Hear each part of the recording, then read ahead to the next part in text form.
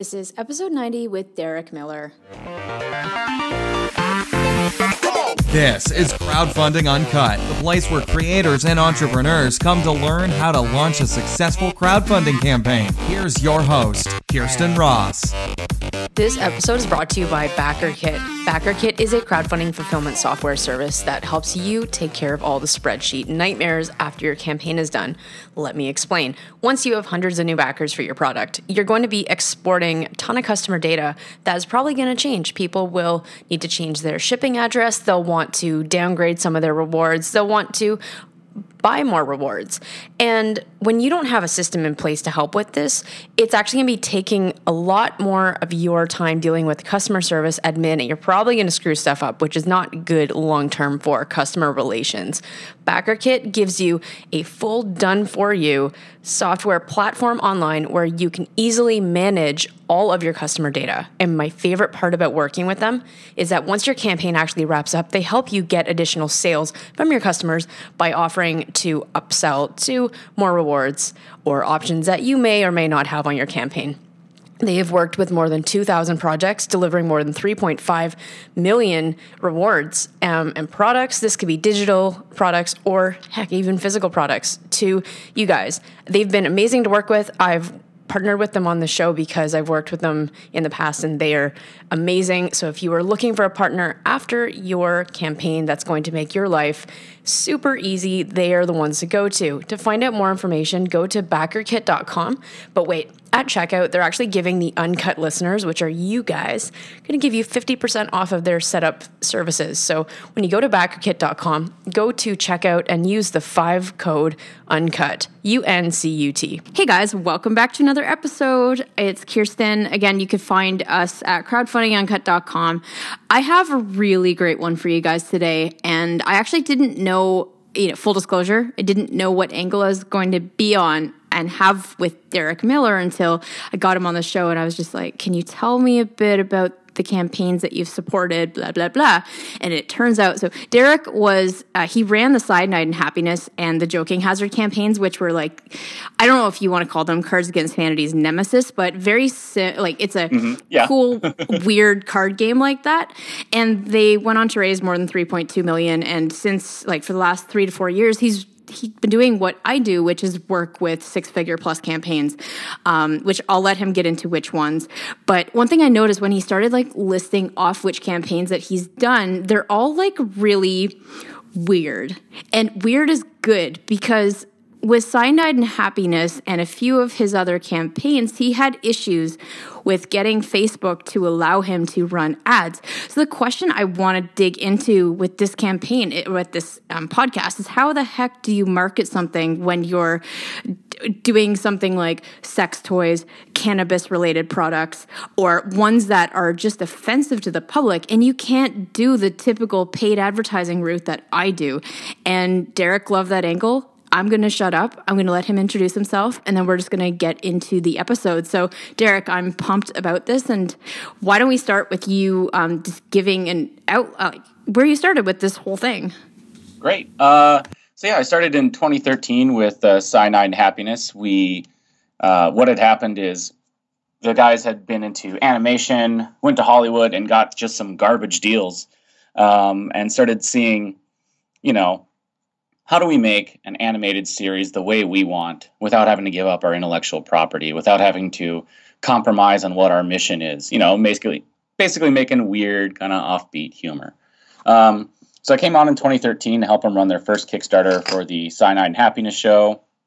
Went well. We shot for $250. We got $770. And then from there, we started learning what it means to really deliver a campaign. That's kind of when I started getting the idea for a book and realizing the need for helping with Kickstarters. In particular, is just the complexity and the ways it can spiral and bubble out of control, with just simple little decisions you make during the campaign. So I'm very proud we got that first campaign out, but we learned a lot of lessons the very, very, very hard way. I'm sure we can get into that in a bit. So we took the lessons from that. In the meantime, I did some consulting for projects, just fun stuff with friends. I had a friend who did a creepy creepy children's stories for kids called Kindergarten, which is a great project. So I did some consulting there and started learning a little bit more about what it means to put together a campaign. So then we put out in 2016 the Joking Hazard campaign, so kind of the Cards Against Humanity-ish, irreverent party game thing. And that one, we applied all the lessons we learned from the first campaign. Really proud and pleased of it. We got $3.2 million on it.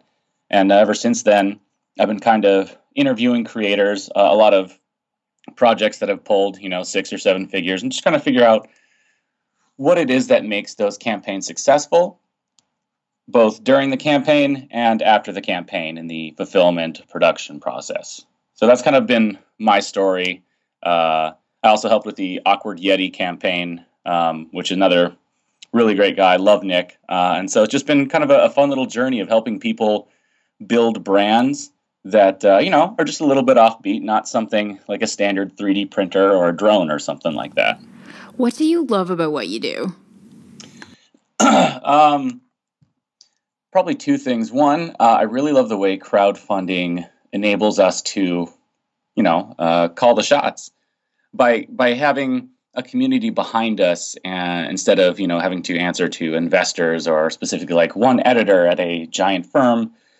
We can do whatever we want. Like our writing process from season 1 of our show to season 3 has not changed. We basically write what we want, and then just start producing it. So that's fabulous to be able to have that kind of freedom with your creative project, but still have the funding to be able to pull it off. The second thing I really like is the positivity of the crowdfunding community. It's a very welcoming community, and there's not a lot of people trying to guard trade secrets. A lot of the stuff I'll be talking about in my book, and a lot of stuff all of us have learned, have been through mentors or just emailing campaigns who've previously, run big campaigns, go, hey, can you help me out? How did you pull this off? It's a very just supportive community, and I love that. It's a nice change of pace. I so agree with that. But just to preface this a little bit, sixfigurecrowdfunding.com, Derek's getting ready to launch a book. So if you want to be on that wait list, go there. Forgot to mention that at the beginning. Oh, but, yeah, sorry about that. No, it's cool. I'm just like, I got your back. But in terms of the community, it's crazy. Like, I actually found my PR company by reaching out to one of the past campaigns that I interviewed, and because I have a client who's launching a similar product, and I was like, here's a connection. I'll see if they are willing to talk to you. And they gave so much insight. And we're like, by the way, here's our PR company. It's like, it's like we're looking out for each other because we know how hard the process is. And I'm still like, I saw in your book that you have Nedi Shalga of Giro. Like, he was so forthcoming with their strategy and what they did. That guy. But that's what we can expect with creators. They just don't come onto a podcast and are like, I'm just not going to tell you everything. They just vomit all the good stuff. And it's like, I love this. Mm-hmm. But it's a wonderful environment. Yeah, it's very different to the Amazon community, because a lot of those guys they're awesome, but they're so guarded with what products they sell because they don't want someone to rip them off. Right. So different. Right. But so that's amazing. And what would you say is your favorite project you've worked on? I'm going to say, just because of the pure fun we had running it, the Joking Hazard campaign, it's good to finally have a chance to kind of correct all the stuff that was difficult with the first campaign, but that kind of confidence allowed us to do a lot of weird promotional stuff, which I can just tangent into. That made it a really great campaign. So one of the thoughts I've had and been having for a while is kind of I feel like traditional methods of stretch goals are overrated, and there's better ways to do it than just, hey, if you give us an extra 50,000, we'll unlock some new feature. So I see a lot of value in stretch goals because it emboldens backers, makes current backers want to promote your project more, and draws in people upping their pledges. But we had a lot of fun with what I call achievement-based campaigns. Or stretch goals. We kind of got that from Exploding Kittens, but it was a treat. We set up every single stretch goal as kind of like a video game level, And there were 7 achievements you needed to unlock out of 10 available to go to the next stretch goal. So what this enabled us for is, one, I mean, we still needed, extra backers. The goal was still to get money, but the way we got there was so much more fun. We invented a lot of just really silly, purposely stupid tiers. Just one, because we thought it'd be funny to do, but two, a lot of them were based around stuff, ways that backers needed to post photos of them interacting with other people, interacting with other friends, interacting with their family to unlock additional tiers. And what the kind of purpose that served is kind of the same thing as a normal stretch goal of, asking for money, but this made it a much more fun. It made it an event, and it gave us free marketing content to use for the rest of the campaign and the rest of the project. So I'll give an example of that. One of the ones we thought of, one of the achievements in one of the later levels was we need 100 people to have a photo of them and their dad has to have the word fart written on their forehead on a Sharpie. Because we thought that was funny. Oh my God. And thankfully the fans did too. There's a lot of really awesome, cool dads who were able to, just take a joke or something like that. But, not only does that help build your campaign and it's funny to us, but that's a marketing story, That sort of thing is something people will organically post on, all the social media, Facebook, Instagram, Pinterest, whatever, and say, hey, this campaign asked me to write fart on my dad's head, and he actually said yes. Like that's a great story. And it's fun marketing that works. It's you don't have to pay for it. Fans love doing it. I love seeing it. So I don't know. I've become much more skeptical of traditional stretch goals in favor of just achievement stuff. So I have your achievements up, and you guys had, 64,000 backers. So you had the community to do this, but these are ridiculous. Like, you have 50 disgusting drawings of your pets, 200 photos of people putting as many layers of clothing on as possible. Yep. This is what was it? I don't get this one. One person pleasing the king with their secret talents. So that was kind of a in-joke from our web series. So season 1 of the show, we had a short thing where basically a short little, I guess, sketch where people would do crazy things to try and please the king. So that was kind of a wild card where we wanted people to just post us their secret talents and we'll pick the one we like to unlock it. So it's a really like discretionary sort of one, but we got some really great talents out of there. Yeah, I'm just thinking because there's this question that I never really seem to know how to answer. It just depends on the campaign, but it's just say we're doing the stretch goal thing. Part of me doesn't like announcing the stretch goal levels until we launch and we actually know what numbers we're going to hit. Yes. Right? But I think it's important to know what your stretch goals are and what you need to do to achieve that beforehand, so you know your costs and all that. But what I really like about the achievements is you can set those, and it's like a conversation from day one. Mm-hmm. Yeah, you read my mind on that one. So all the numbers we have on here, before we launched any sort of tier, they'd all be, blank numbers. We take our first guesses in the level and see, all right, how long would it take to do this one? Is this an easy goal? Is this a medium goal? Is this a hard goal? And then we'd see how fast the achievements get ticked off. Our goal was to basically go through a new level of stretch goal every 3 to 4 days. And if things were going too slow on one level, we could lower the achievements for the next, lower the difficulty of the achievements for the next level, or raise the achievements. And we could kind of gauge how our stretch goals are going during the campaign. And that was a great tool. I'm very glad we were able to pull that off because it kept the excitement and the energy going without, anyone getting stuck on a certain level. Ridiculous is good marketing. I mean, so that brings me to I had someone reach out to me about a campaign they were doing it was like a cannabis-related product, and he's like, I can't advertise on Facebook, and I can't do the traditional marketing that you talk about. What would you recommend? And offline, you and I were talking about how difficult it was to do some traditional advertising for some of these campaigns, like when you do something like Joking Hazard or Cyanide and Happiness. So I'd love to dig into, for one, do you have a specific story or instance when this really messed with your strategy and you had to pivot?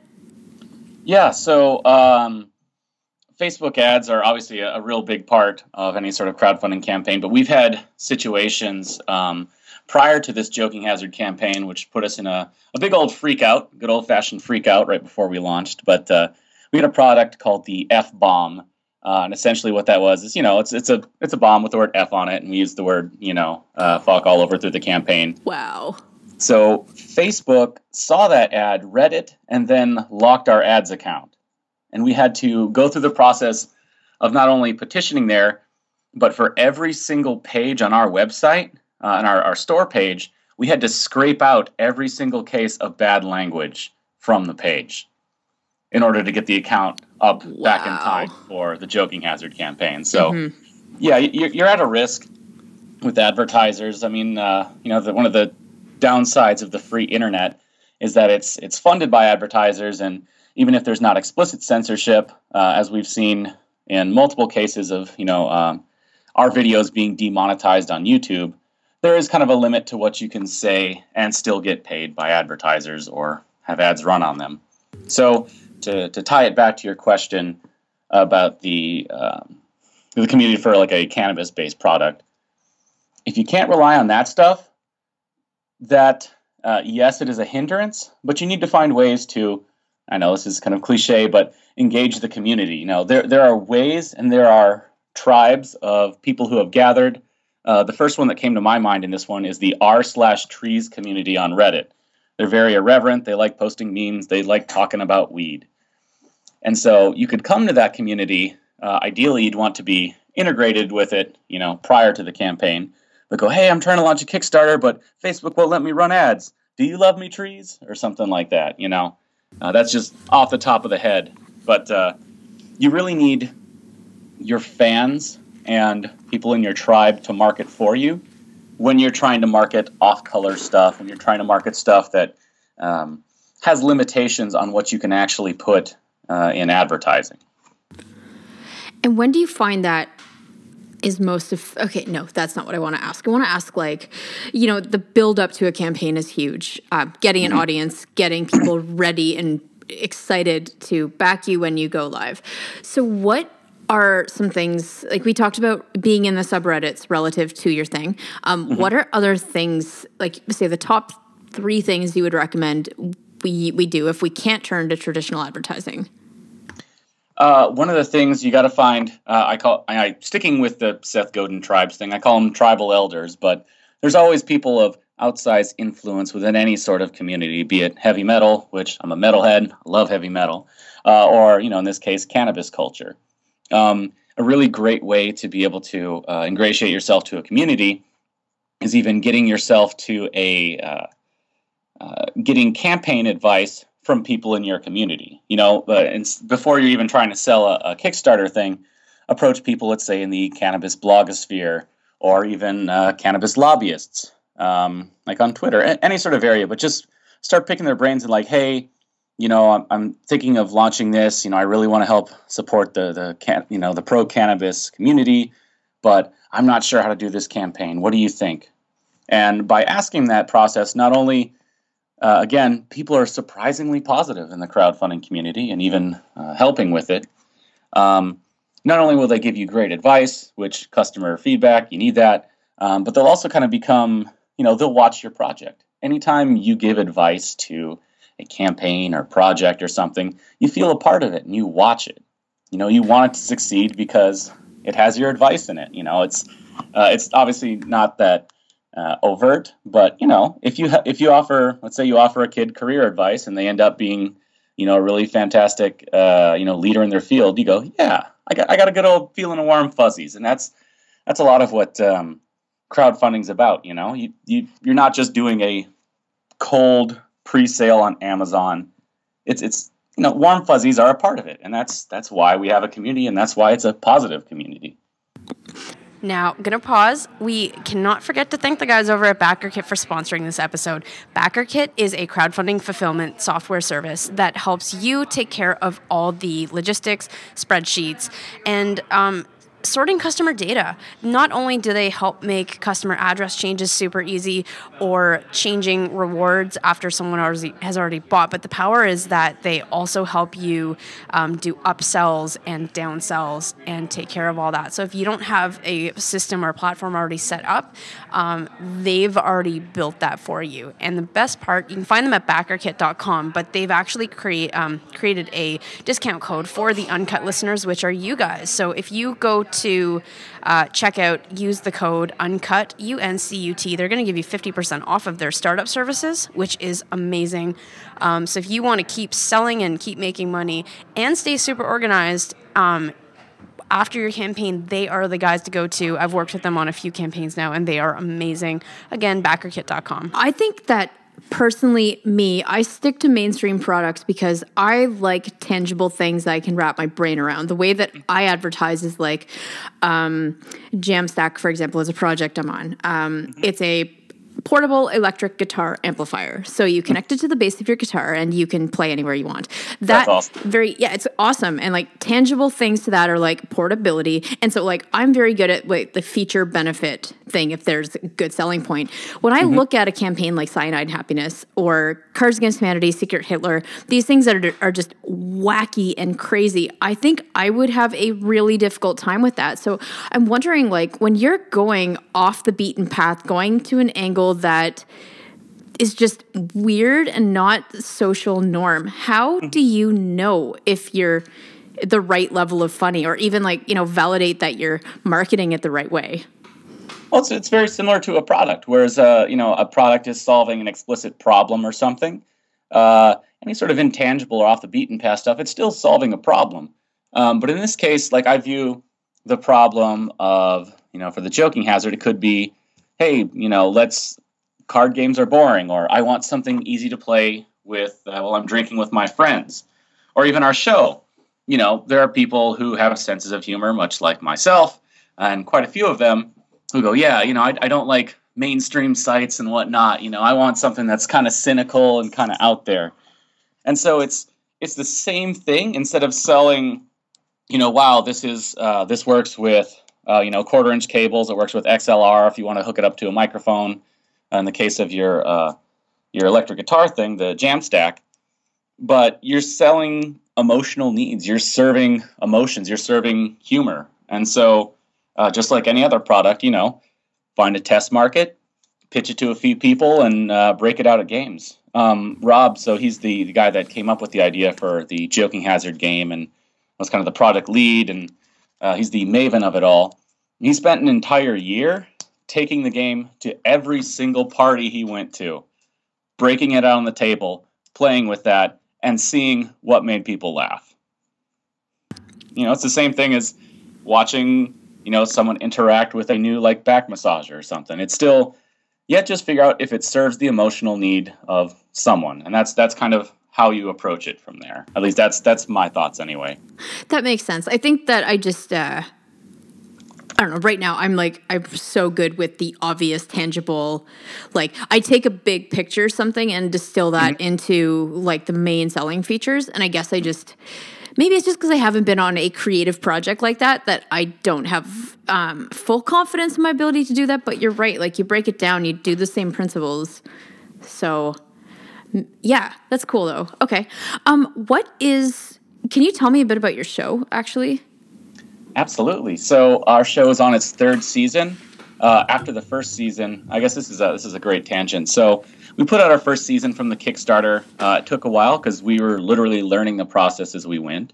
But we put it out to YouTube. Every video got 2 to 3 million a piece, something like that. So it was better than our usual shorts, which we were excited about. But it wasn't, until we had that show out there with numbers and a successful Kickstarter behind us that we started getting actually good deals to tie in terms of, good versus bad deals. Prior to the Kickstarter, we were offered deals where we could be fired from our own show, and we would have to give up 100% ownership of IP.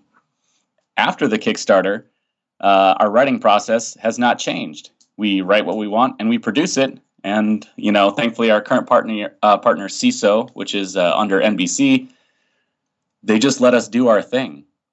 That's been the real value of Kickstarter is, every creative and even just product designer, it feels good to be able to have control of your project, control of your art, and do what's right for you, what's right for your business. But that's a scary thing. Anyone that wants to invest, like let's say you want to take a show from the internet to the TV, is a terrifying thing because they're essentially a bank giving you a loan to launch a project that'll hopefully return money. And the value of crowdfunding is it allows you to kind of prove to prospective buyers, hey, this is a really big idea. Even the same thing for Joking Hazard, right there. We could have come out and tried to find publishers or something, but if you have a giant Kickstarter campaign, you can say, hey, I've got demand, and you kind of gain the power to do what you want. So I think that's the value there, and to tie it up to the show, I think that's why the show continues to keep getting better and better and more involved. I can't believe how proud I am of everything we put out in this season. We've gone from 2 to 25 employees thanks to these 2 Kickstarters, which have largely, built our business. It's great. That's nuts.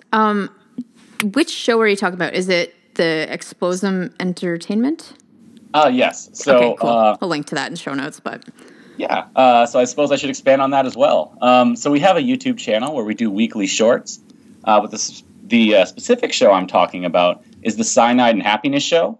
Seasons 1 through 3 are on CISO, and we're working on getting it set up to international markets. But that was the original purpose of the first Kickstarter. But that also gave us the funds to start our weekly shorts, which, in their own time have become as big, if not bigger than the show. Oh, man, I love that. Because, when I was just getting confused because I know that for your book, you're interviewing people. And that's here I am thinking, did you have a show for crowdfunding creators? But no, it's Cyanide and Happiness stuff. Mm-hmm. So cool. Because I was going to, I was going to see, I know a couple of quirky people, but do you ever interview people? Not for the book, but recorded medium for YouTube or anything? Not recorded medium at the moment. I'll probably be expanding into that as I get closer to book launch. I just basically have been doing informal talks with, friends, artists, fellow weirdos in the path in life. But no, I haven't done any proper interviews yet. Cool. Because if you want, the Pavlok founder does really weird advertising too. I think he might be a good addition to whatever it is you want to do, and they've collectively raised more than $750,000 through Indiegogo Kickstarter. Magic. So, yeah.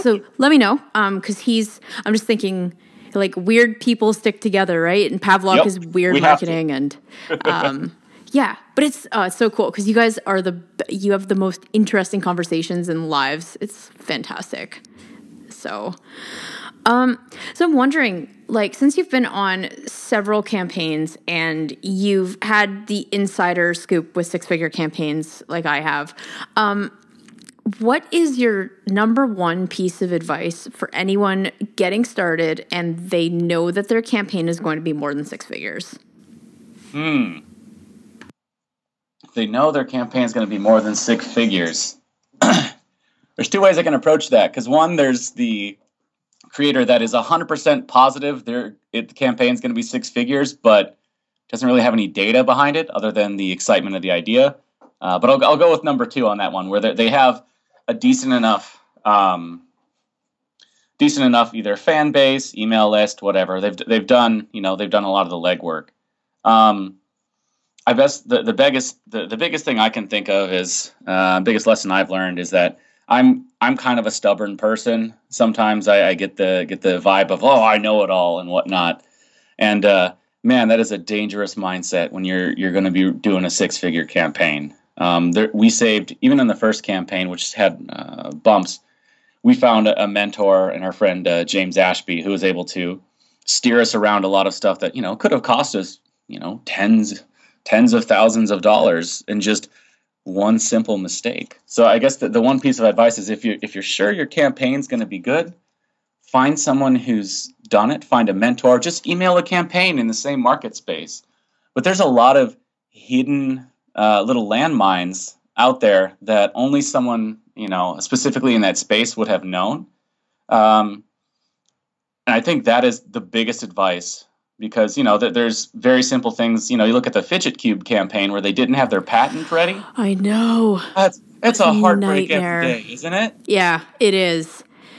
It's just, that's a testament to just get to market quickly or just be in the point where you're at, just have a prototype and jump into manufacturing right away and don't let your designs go online. Like, just, Well, there's even, I'll have to send you the article afterwards, but you see there's companies actively saying their business model is stealing successful Kickstarter ideas and getting them to market faster. Are you serious? Yeah, I'll send it to you after this. It's kind of terrifying, but they basically find a campaign in the first week, and if it doesn't have a patent, they immediately take it to Alibaba and try to get to market faster.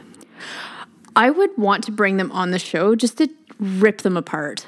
That's horrible. Yeah, it's disgusting. It's horrible. It's really shady, but that's the sort of stuff, I love the Fidget Cube. It's a great campaign, but man, had they had someone say, "Hey, I've done this before. Just get a patent." Do you? Okay, well, you may not be able to answer this, but actually, no. I want your perspective on this. Yeah. You get a seller or someone who has this great idea, and they're really scared to put information online too soon before their launch, and they're like, "Do I need to have a full patent, or is patent pending okay?" What's your take on that?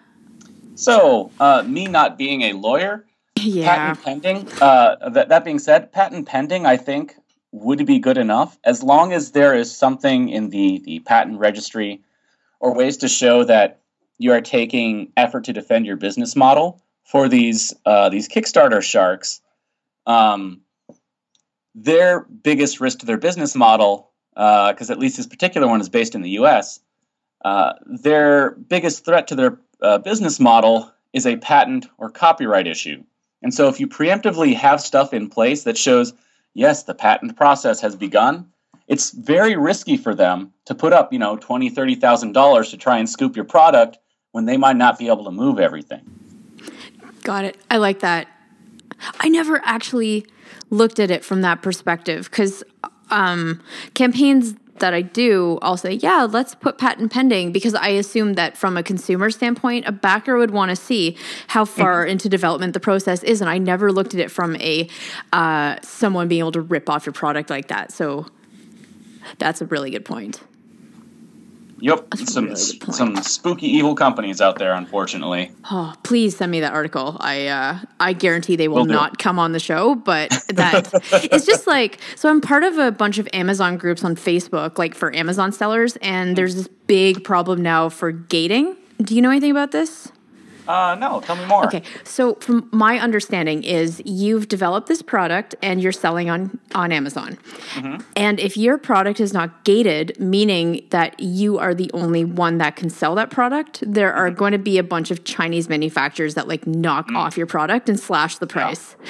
So gating is like a legal process that you have to go through so that you are literally the only one on Amazon that can sell your product, or else they just like these Chinese manufacturers and whoever else is doing this just like destroys your brand on Amazon. Mm-hmm. So that's a big problem too right now. Oof. Yeah, that's a very pernicious one right there. Yeah, it's like it makes me sick because I just got off the phone with someone. My last podcast episode, like he was just going on this tangent about this gating, and I was like, "Oh man, yeah, it's pretty bad." I just saw like a post from someone today in this group who this is happening to, and it based on the comments, like it's happening to a lot of these sellers, and it's just like, here are the steps you could do to protect your brand. That's the info everyone needs. That's scary stuff. It really is. But I'm even wondering, like, from my perspective as, like, whatever you call me, a consultant or blogger, podcaster, whatever, like, how much protection do I need for my stuff so someone doesn't, like, rip it off? Like, I did a random Google search of my podcast I was looking up for an episode, and about 10 links down, it said Gary Vaynerchuk on Crowdfunding Uncut. I've never had him on my show, so I was really intrigued. I'm like, oh, was he talking about my show? What's going on? So I clicked through, and this random blog had put his face where mine was and made it look like that he was running my podcast. I'm like, I'm flattered, but what is happening? Like, that's weird. I know. Intellectual properties, the internet's really changed things. You know, it's at CNH. I mean, we do stick figures. They're slightly embellished, but they are stick figures, and it's very much like playing whack-a-mole with all the different knockoff things. Kind of one of the two things we've noticed is one, as we've become better at engaging our fans and more involved with them, our fans are actually going out and finding people that are knocking off our stuff or trying to create fake channels, which has been a huge help. But the other thing is just it seems to be you can infinitely play whack-a-mole, but to an extent, one of the best things you have protecting your brand is just your brand. The fact that people will know it's the authentic one, and there's going to be kind of an infinite number of knockoffs. And it's only by serving your core people that you can stand a chance of, withstanding, the amount of copying and pirating without making that your full-time job, which means you don't create content. You know what I mean? You kind of, it's a tough question, but that's my view on that particular issue. Or just go speak to a lawyer and be like, here's my brand. What do I need to do? And what are my liabilities? And then just see what they say.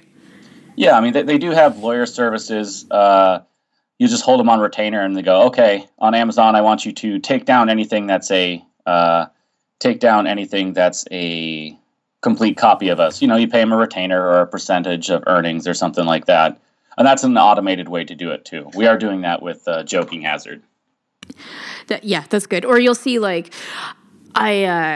luckily we fixed this right away, but I hired a web designer and he had used some stock images without buying the rights to them just because he was using them as placeholders, but he didn't expect me to put the website live when I did. So, like, within hours, my client came back to me and was like, so the new landing page, I just got a cease and desist. And I was like, dude, you can't do that. So now I know with web designers from Upwork, you have to, like, don't use any of their images, supply all the images just to be safe because, like, people are on it. And I thought they were safe. I thought he maybe, being a web designer, had access to stock photography, but just don't want to make that assumption. So we, like, quickly took down the images, put up the client ones, and we were fine. But that was scary. Yeah, so lesson learned. Yep. That's what this is all about. Yeah. So, man, Derek, this has been a lot of fun. I'm wondering, do you have any famous last words before we wrap this up? Oh, man. Okay. So, I already did. Okay, I know how to take this one. Tell me. I think the three. I'm gonna hit the point again. Again, I'm kind of a stubborn person, but we would not be where we are today if we hadn't asked for help from other creators. Like, that is the one thing I can suggest that will make your life 6 million times easier because, wow, the ways we've been impacted by just talking to other people in the community, that's what's allowed us to have the success we have. I really like that point emphasized. And, surprisingly, it's not something that I don't think any other podcast guest has said, except maybe one, but that's out of, like, you're number 90, so. Hey, all right. Yeah.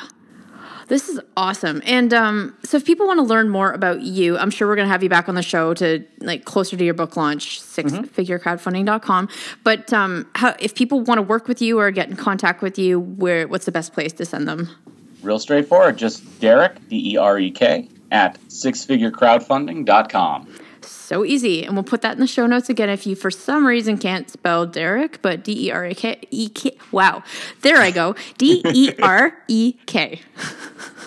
This is my third podcast today, so I'm just, like, trying to enunciate everything properly, but This has been a lot of fun. Thanks a lot for being on the show. Oh, it's absolutely a pleasure. It's always great. Yeah. All right, guys. Thanks for tuning in. Should you actually be in the middle of planning your crowdfunding campaign, which I assume most of you are, you should head over to crowdfundinguncut.com and grab the physical product launch checklist, which goes over all of the strategies and system I've used step by step to plan a campaign over 6 months and knock it out of the park. And apart from that, if you are digging the show, please do go to iTunes or Stitcher Radio and leave an honest review for Crowdfunding Uncut, and that way the show could be found by more people. And apart from that, thank you once again for listening, and we will see you next week.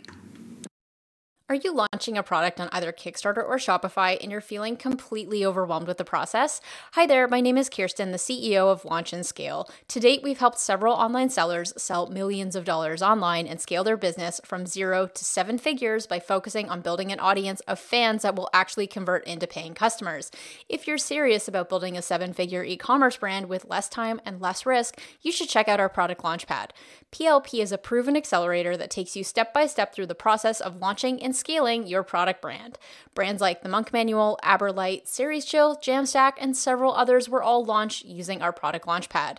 So if you'd like to be our next success story, go to launchandscale.co/PLP to learn more. And for a limited time, we're offering a 7-day trial of the product Launchpad for only $1. Again, go to launchandscale.co/PLP to learn more.